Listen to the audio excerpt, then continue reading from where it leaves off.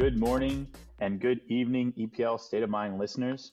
You have myself, James, and Sean on the mics today. Kyle, unfortunately, cannot join us. He is finally taking that financial test that we have been told he's studying so hard for. So we wish Kyle the best of luck in his endeavors with that. And we also wish the Man United fans of the listeners here a big congratulations for a major win this weekend in the Carabao Cup over Newcastle. But we'll get into that further into the series. But again, welcome back for week number 7, episode Hammer Time. And you'll know why it's called that later on in the podcast. But we're going ahead and get right into it with our typical hot news segment.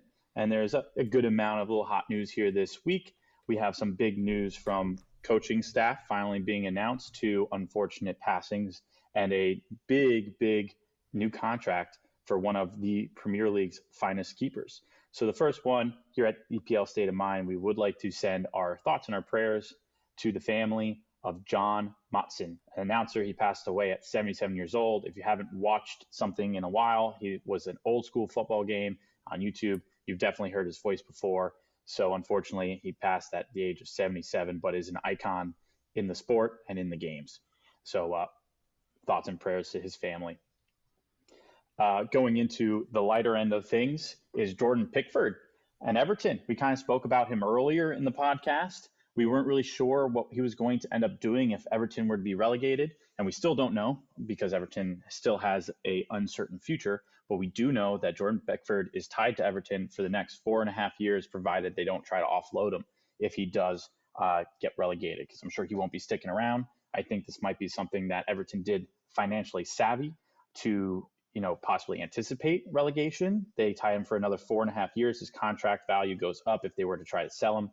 He currently just re-signed for 4.5 years, as I noted before, till 2027 with a £100,000 week deal. So we're going to be monitoring that very, very closely. Again, I think we all have a large respect for Pickford. He is England's number 1 at the moment. I don't know if his time at Everton is going to help him with that, with the likes of Nick Pope once he gets off of his red card vanishing there, and Aaron Ramsdale, who's having a stellar season as well. So it'll be interesting who does take number 1 and see what Everton's future and Jordan Pickford's future has in store.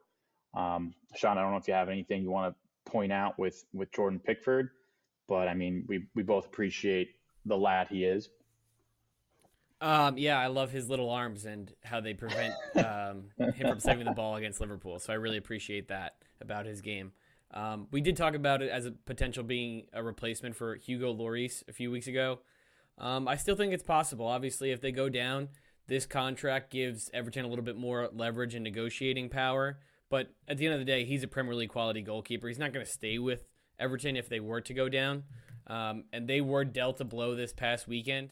A 2-0 defeat at Goodison, and we've highlighted before how important Goodison is and them having to take points when they do play those games at home.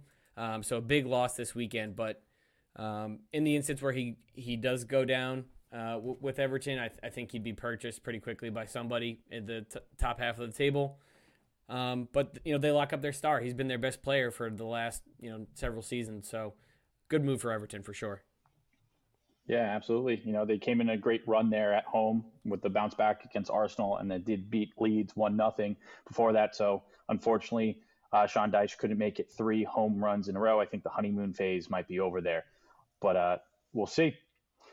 On to talking about a new coach of Sean Dyche. We did get 2 announcements this weekend. Sean, if you want to take this one away, we have a new coach for Southampton who's not ultimately new to the team.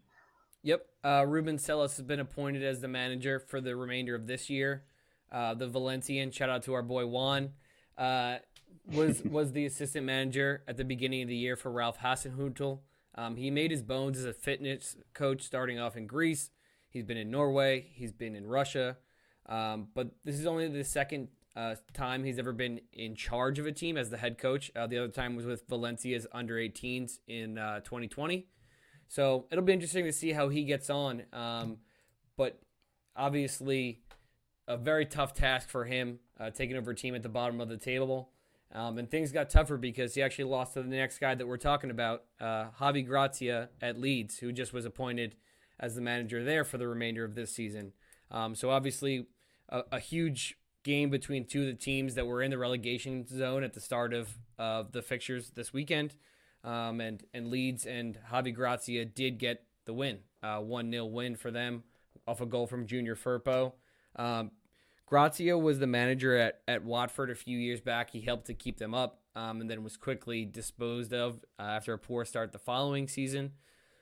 Plays a very similar style to Jesse Marsch. Plays a very similar style to Marcelo Bielsa. It's all about the high press.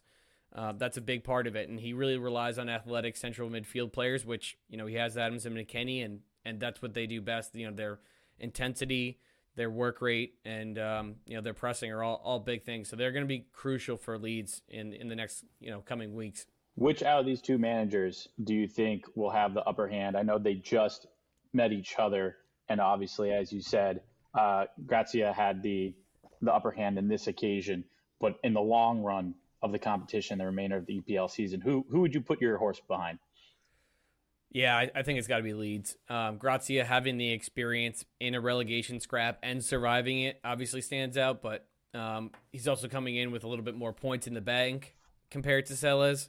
And I just think that the squad at Leeds is a little bit better than it is at Southampton. So just for those three factors, I would lean towards Gracia, but Sellés has them playing a little bit better. They're obviously conceding less, and they did get a win over Chelsea in his first go round. So a struggling Chelsea, so I don't know how much, unfortunately, of an accomplishment we can call that now, but it is still one of London's finest in the past, so we'll give him credit where it's due, and who knows, maybe he'll go on continue Southampton's incredible run in the FA Cup.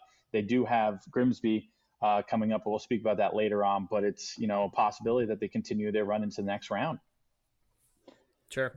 Yeah, absolutely. That's basically what they're looking for. It would be wild, and you and I have talked about it before, if Southampton were to go down but ended up winning the FA Cup, and they were in both the Championship and Europe next year, would be a wild concept. I don't know if that's ever been done before. We might have to check that out. But to be in the Championship, the league right below the English Premier League, for those who don't know, it goes the Premier League, the Championship, League One, League Two, and those are your basic main four leagues there. You might be, if you are American listening, you might know what League Two is because of Wrexham. They're currently in there, which is actually Grimsby's was their main competitor last year and got promoted from League Two into League One. So it would be an insane idea to have a European tournament with a championship squad that would be Southampton. So, I mean, they still have some really stiff competition with Man U, Man City, West Ham, and Fulham, but we could see what happens there. But that's some hot news. I think that'd be a great thing to see. I think we have two coaches that we're going to really figure out. I think one of them will survive, one of them will not.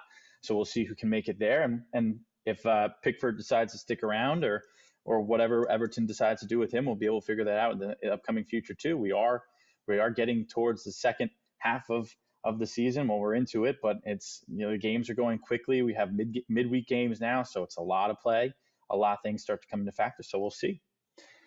Speaking about a lot of games midweek now too, we're going to swing into our next segment in a minute, and that is kind of going over the European blunders that we had this week, and the last week and the week previously with the Championship. I'm sorry, the Champions League. So we'll do a little highlight reel of that and carry on.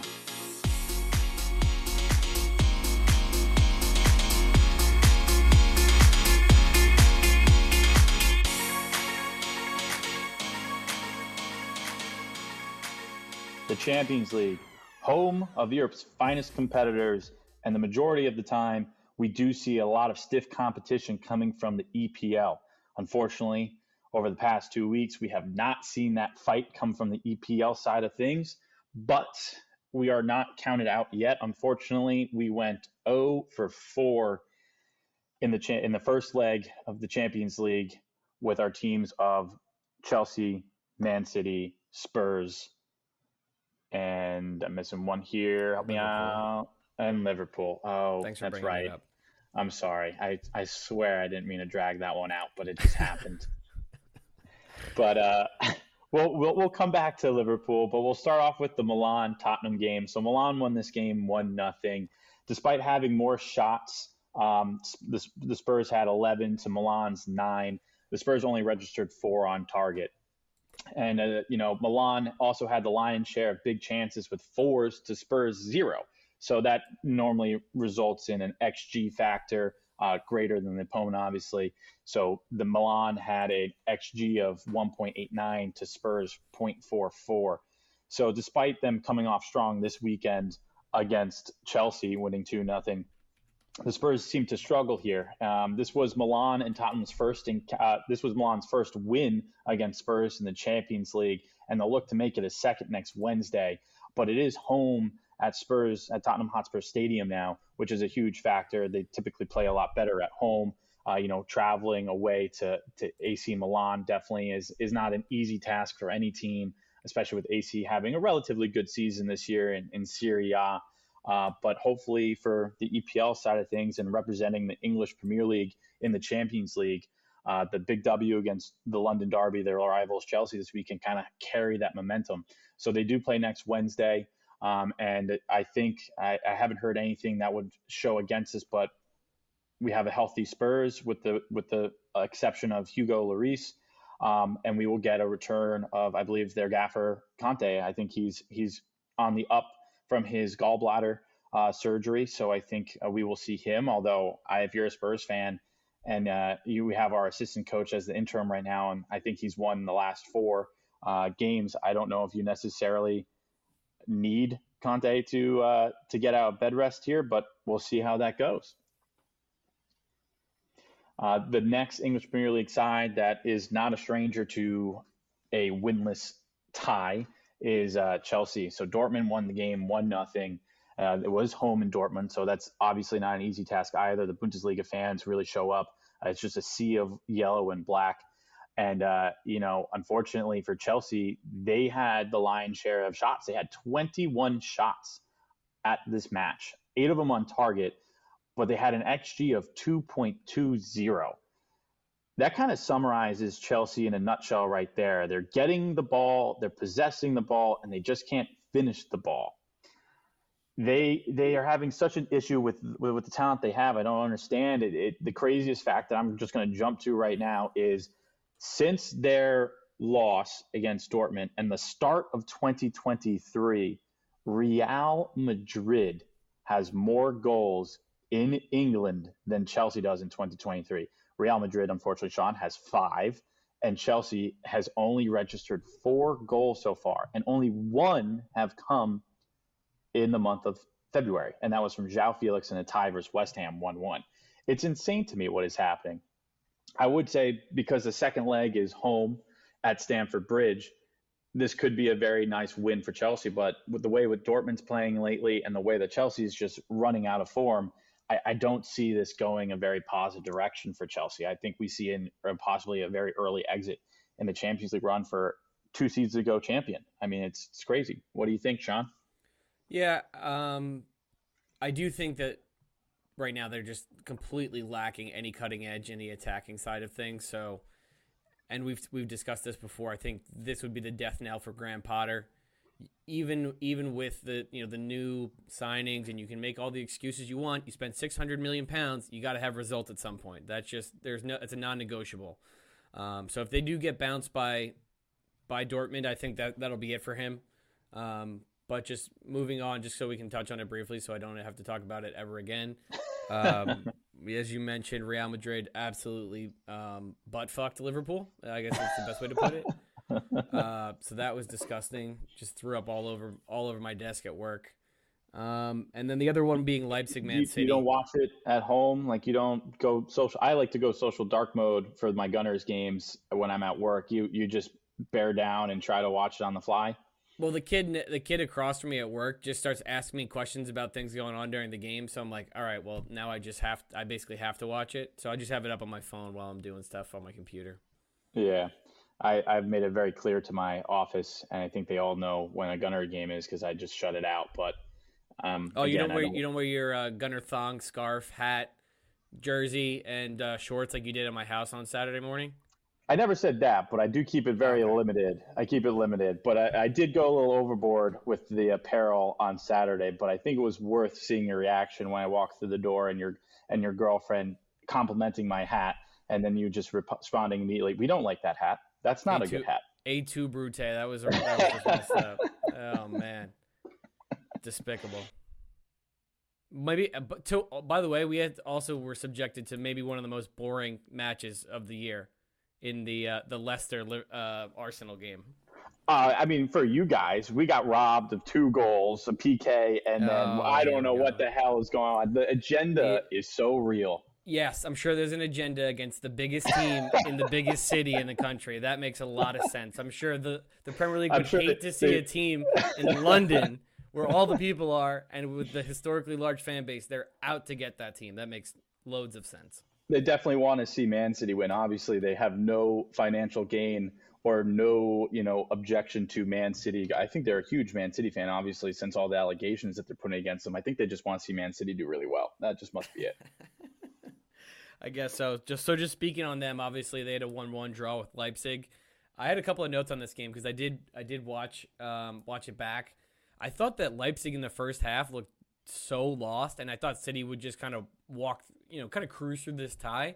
But the second half of this game, Leipzig was pressing and really forcing Man City into a lot of mistakes, and then capitalizes on a corner from Jasko Gvardiol, who is probably going to get a move this summer. He was great for Croatia in the World Cup, probably one of the 3 or 4 best center backs at the World Cup, and then he's picked up from there with Leipzig. He's in great form as well. So looking like Michael Jordan, just absolutely skying up for the header to equalize. But I still think Man City will probably get through that at the end of the day, going back to the empty head.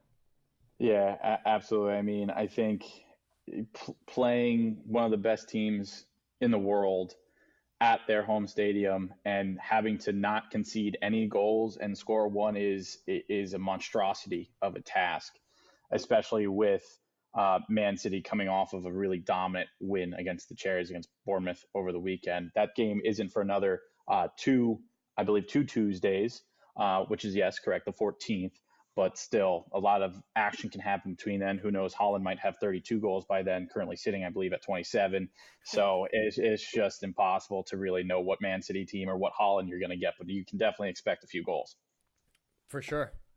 With that being said, I think we can pop into the segment number 3, which is our weekend highlights. We got a really exciting one that I would love to highlight just because we talk a lot about the big names and we talk about relegation a lot.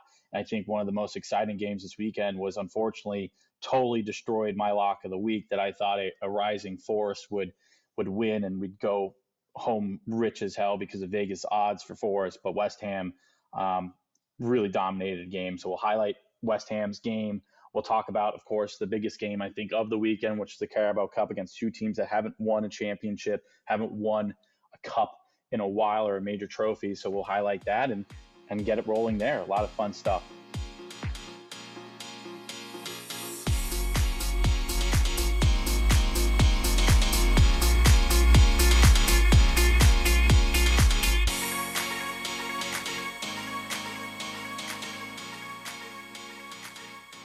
Well, with Kyle not here, I will give him a shout out because Vegas did prove him and I wrong. We weren't sure what we were seeing with a draw no bet line of plus 245 for Forest, but West Ham really gave it to him and to I with a 4-0 win.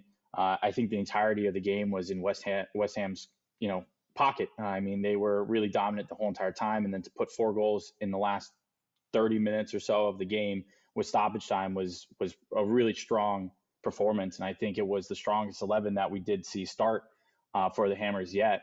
They started it with a 4-2-3-1, and this was incredible. I mean, they did have a change up top. They put Ings in, who was returning from on-off injuries. He had 2 goals in the game. They had Benrahma with 2 assists, who's been performing really well all season. Bowen, who's been arguably their most consistent attacking player this season so far, only second to maybe Paqueta, who has been battling a shoulder injury, who actually went down in the game holding his shoulder, that we thought we had a bit of a scare there, but he got up and continued to play. He's only played 16 matches so far, so if he can maintain his health alongside of Declan Rice in the center, that's their core attacking group right there.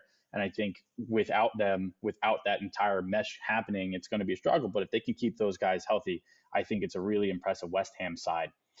I think the main issue with the Hammers in the previous games was a lack of goals. I mean, they're currently tied for 13 with a really struggling in front of the net Chelsea with 23, and they're only one above Bournemouth. West Ham have conceded only 29 goals, which is the seventh fewest in league. So that's not the issue there. It's clearly the lack of performance in front of the net. And unfortunately, Bowen was their leading goal scorer last year with 12 goals and 10 assists, and he's been their most consistent performer with only 4 goals and 2 assists this season. A lot of people will argue that Antonio also hasn't had a great season, and it shows. I mean, Moyes, I think, made the right decision of starting Ings, a healthy Ings, over Antonio, who's been struggling. He was their main man up top last year with 10 goals and 8 assists.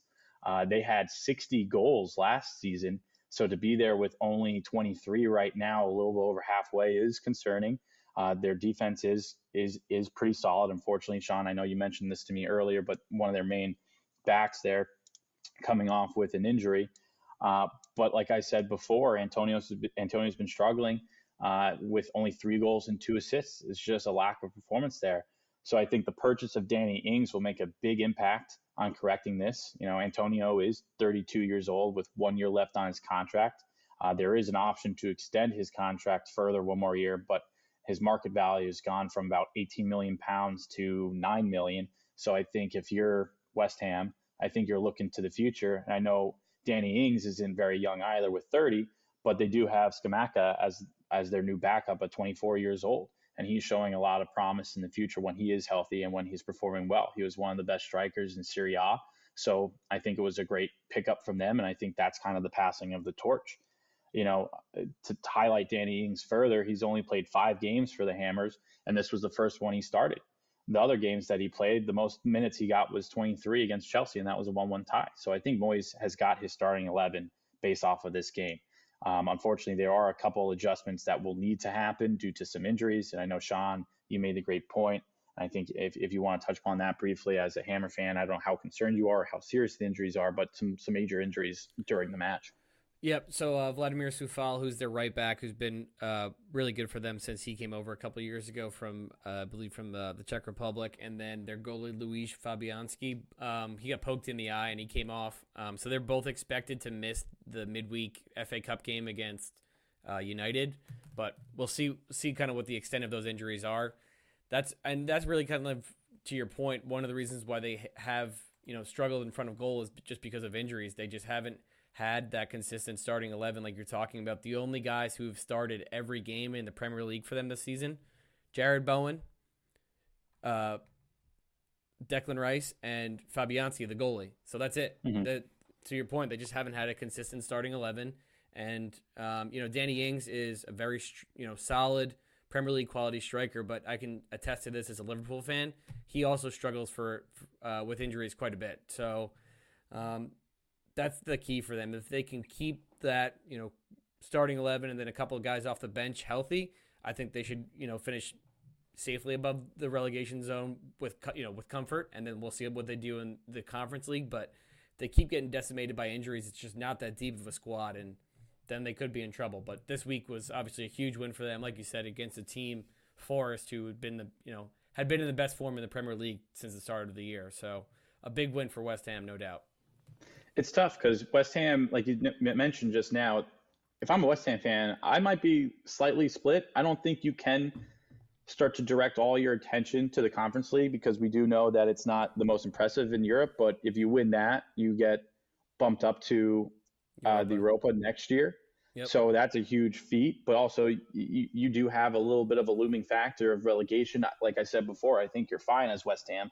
So you don't want to spread too thin. But I think if I'm West Ham, I might try to push a little bit more on the Conference League. I think they have a great opportunity to make Europa next year with that tournament.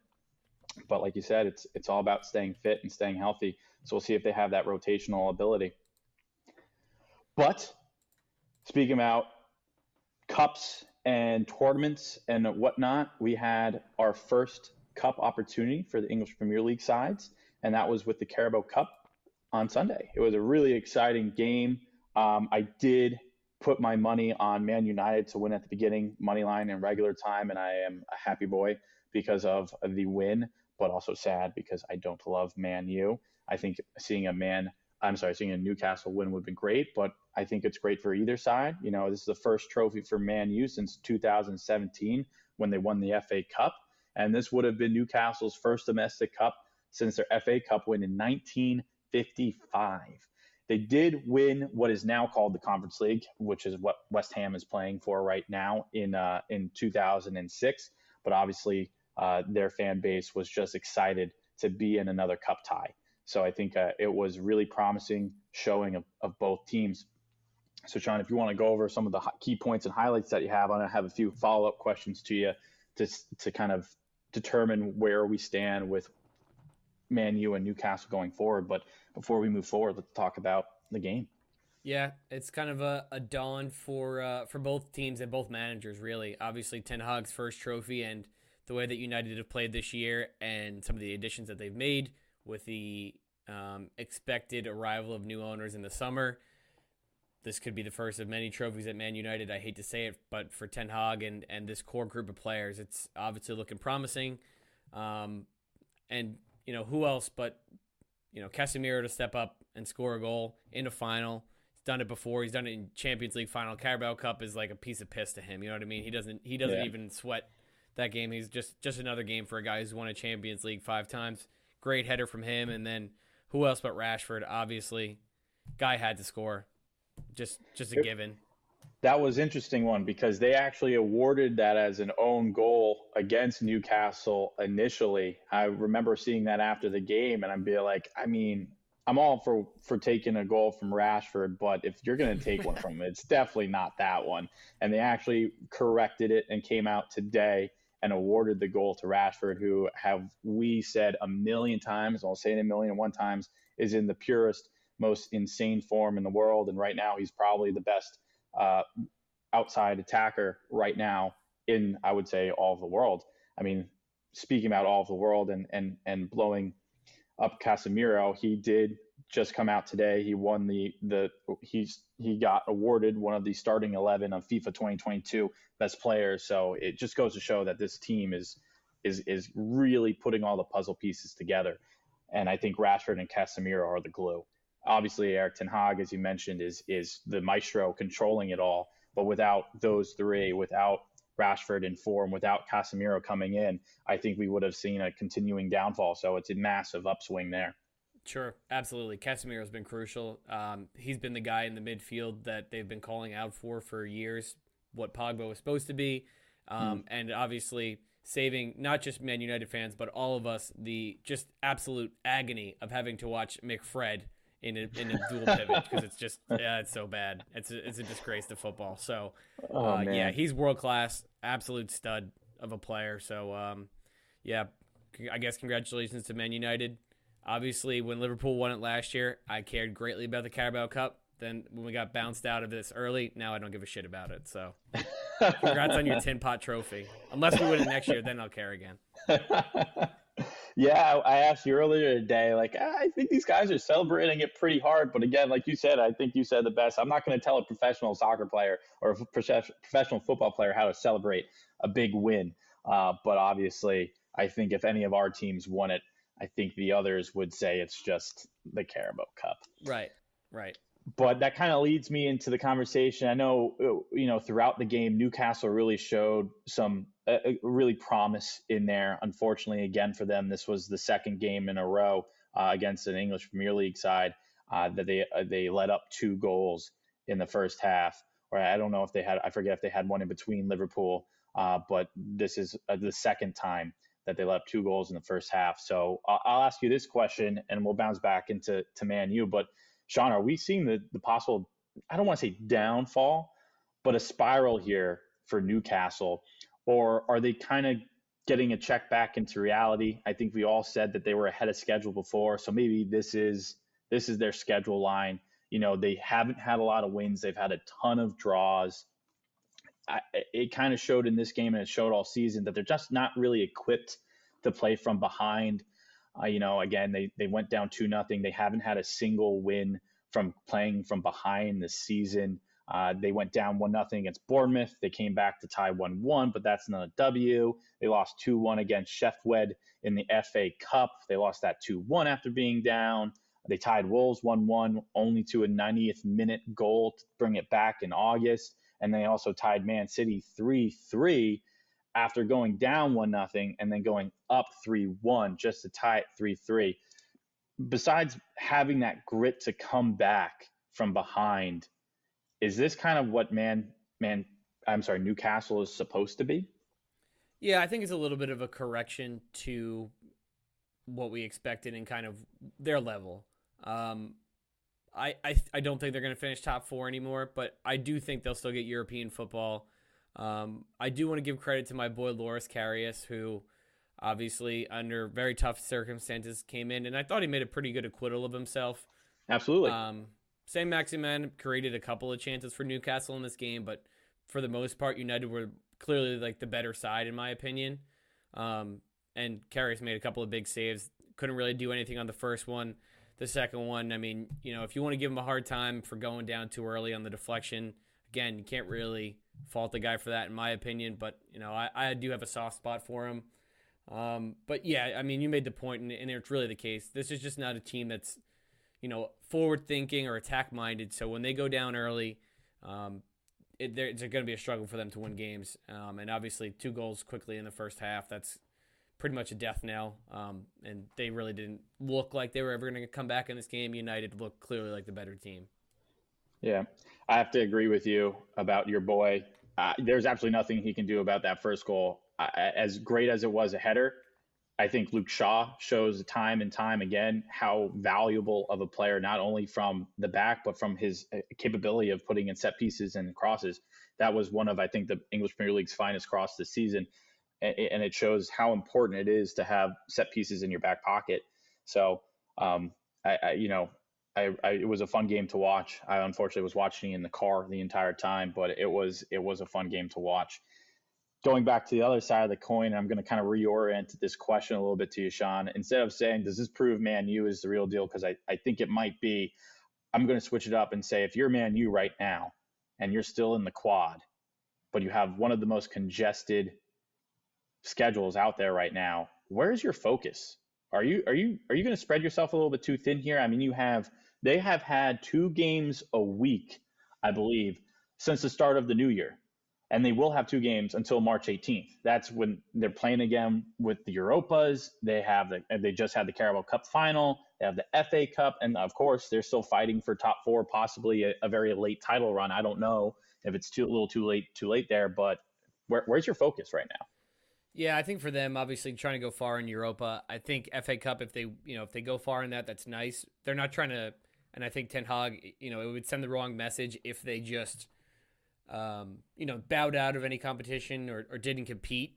But I expect their focus is on Europa and getting top 4. I mean, they'll finish top 4. They're not in the title picture. I don't really care what anyone says. If you're 5 points behind Man City right now, you're not winning the league. That's just let's be realistic here. A lot of ground. It's too much to cover. You're not gonna, if you're relying on City dropping multiple points and you don't have a chance to play them again. At this point in the season, I think it'd be naive to think you'll finish above them. And then obviously you also have to get, chase down Arsenal as well. So no, I don't think they're in the title race. I think their focus is on winning Europa. But like you said, obviously their squad depth is going to be tested. 6 games in 14 days, starting from last Thursday. The game Sunday, they play midweek. They play Liverpool at the weekend, and then like you said, starts up again with Europa. So. We'll see, and their depth's going to be tested. It's a ton of games. I've heard a lot of coaches and a lot of players complain about congested schedule, and I can't say I've heard it come from Erik ten Hag yet. So I think that's kudos to him and holding down forward. I mean, I think players are expected to play a lot of games. Obviously, like you said, 16 games in the short span that they have is an impressive feat, but we'll see.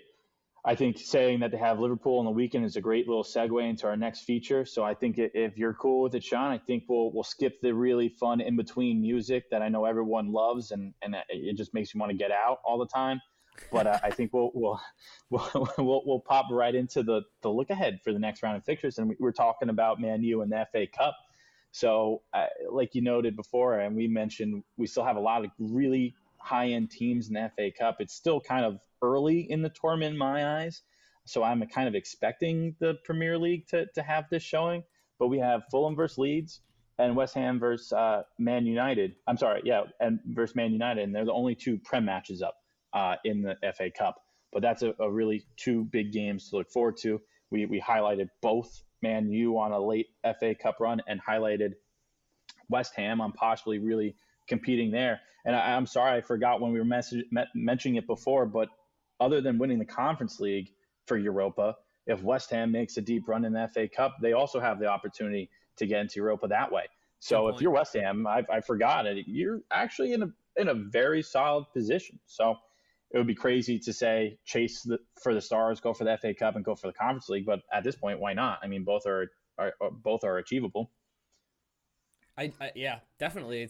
And the other thing you have to mention, obviously, United first trophy in 6 years. You talked about how much they celebrated. They got to turn around. They got to play this game Wednesday. There's an opportunity there for West Ham to take advantage and get a result. I think it's definitely possible. Obviously, United's in great form, but could there be a little bit of a hangover, both literally and figuratively, for this game on Wednesday afternoon? Possible. Absolutely. I mean, it seems to be that way sometimes after a mid, like a kind of lower tier cup win, that it kind of seems to fall off just a slight bit, but it will really show a lot of grit and a lot of determination with the Man United side to say, hey, yeah, we got one, we're continuing. But we did mention another team earlier in the cast, and that was Grimsby, who are playing Southampton tomorrow. But they're in the EFL League Two, and are they League Two? Yeah, they're League Two, right? Two. Yeah, they're League Two, and I'm sorry, I think I may have messed up before. They were in the division prior to League Two last year, and they actually won promotion. Yeah, they went through a promotion that way. So a really deep cup run for a League Two team here. So that would be great to see. That's why the English Football Association has these cups, right? Because they give the ability for these Cinderella stories. So that would be a fun one to chase down and follow. Yeah, absolutely. That'd be awesome. I mean, as bad as Southampton's been, I expect them to beat EFL League Two Grimsby Town. But let me tell you, if they do, we'll dedicate a whole segment to Grimsby. I'll become the most educated man on Grimsby if they pull off a win on Wednesday afternoon. So, yeah, we'll pull for them. And then just a couple of just quick other roundups. Stoke City, Brighton, Leicester, Blackburn. As you mentioned, Fulham, Leeds. And then Bristol City, Man City. And Burnley, Fleetwood Town, Tottenham, Sheffield United are the other games going on. So that's across the space of the next 2 days. If you're not working at 3 p.m. on a Tuesday or Wednesday and not listening to this, I guess you could watch that, but I'd be listening to us at that time. Yeah, absolutely. A little more desk friendly. Yeah. So it'll be fun. A couple of potential upset opportunities, and then worst case scenario, if none of those pan out, we'll have a couple of really exciting quarterfinal matchups for sure. Absolutely. Getting into the regular program of the EPL standard season, I wanted to highlight two games real quick, and then you can go into what ones you'd be looking forward to and your lock of the week. But we have Newcastle versus City. This is home for City at the Etihad. That's Saturday morning at 7:30 a.m. This could be a great bounce back for Newcastle to kind of prove us wrong with what we were just saying. They did show promise throughout the game. They have shown promise throughout the season. If they can grind out a W against Man City, who, like I said before, is coming off of a 4-1 win, I think this would be a great opportunity, not only for me to celebrate for creating a little bit more separation from Man City, but for Newcastle. And, it has been a struggle for Man City. One thing, I don't know if I mentioned it before, but Man City hasn't won 3 games in a row yet. And that clock got reset last week, or 2 weeks ago rather, with Forest. So winning this week would be 2. So we can expect them to win this one, the next one, and then tie or lose the following. So hopefully that can come a little bit earlier. But I think this will be a really exciting game for 7:30 in the morning. I may or may not actually decide to sleep in one weekend, but I definitely want to watch this. Yeah, and just going off it, the first time that these teams played was probably the match of the season, or one of the matches of the season. It was, as you mentioned before, a 3-3 draw where Newcastle United went down early in the game, went up 3-1, and then City came charging back and tied that game. So should be a very exciting one. Looking forward to it, definitely. Now, of course, my favorite game of the week, and I'm just realizing that I'm going to a Knicks Brooklyn Nets game on Wednesday. So I might be going to social dark mode for quite a bit on Wednesday for a very prolonged time. But it's finally come. It's our game in hand that everyone's been talking about. Oh, Arsenal's at top of the table right now, and they have a game in hand. This is against Everton, who has put us in a very sticky situation in previous years and even this season, beating us at Goodison Park after a new manager bounce of Sean Dyche. So maybe we can get a little bit more revenge here. I mean, last time we played them at home, we won 5-1. I would love to show them that goal line again. But for Everton's credit or discredit, however you want to take it, the game prior to the matchup last season at the Emirates, they were facing relegation again, and they squeaked out a win the week prior and clinched staying up. So when they played Arsenal at the Emirates, it was a kind of a for nothing game essentially. So this is definitely a not for nothing game again for both teams. So I think with the history that Everton and Arsenal have, it will be a very exciting one, and I really, really hope that either the Brooklyn Nets-Knicks game goes extremely fast, or I have the willpower to withstand. And apologies to everyone who I will not be responding to text-wise for at least 48 hours because it's going to be a long run. For sure. Yeah, that's a slog. You'll be watching that game at like 11 at night. 11 o'clock. Yeah, I might have to. So that'll be fun. And then the other Thanks, one, time obviously. zones. The other one, obviously, the big one this weekend is Manchester United-Liverpool, a game that, if I could describe in one word, it would be dread. Just teams in completely different forms. Liverpool obviously just got absolutely butt-whooped, and then a really just dry, boring draw against Palace at the weekend. So, obviously, not great, Bob. But the one solace that I can take from it is that form goes out the window in a derby. It's what they always say. It's such a classic cliche, but it's so true. It really doesn't matter who you have, how you're playing. When you get a game of this magnitude, and we saw it earlier in the season when Man United came out struggling, I think lost their first three or had no wins in their first three, beat Liverpool 2-1 at Old Trafford. This game's at Anfield.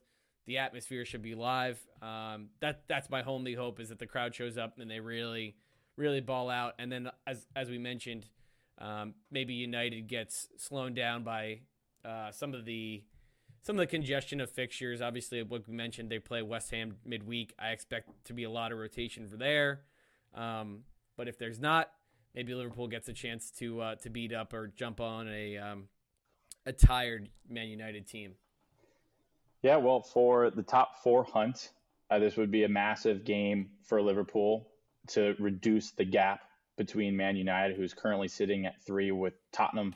I don't want to say hot on their tails, because I still think we need to dedicate a segment to how Tottenham is sitting in 4th, and we'll get to that maybe in a future week. But it's a huge game, a lot of huge games. But I think everyone is – yeah, go ahead.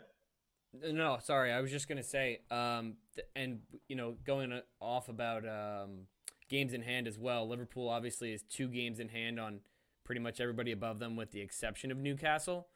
So they play midweek against Wolves, and then this game against United. So this is, if it's now or never, is basically how I'll say it. If they don't take at least a win against Wolves and points off United, then you can kiss top 4 goodbye.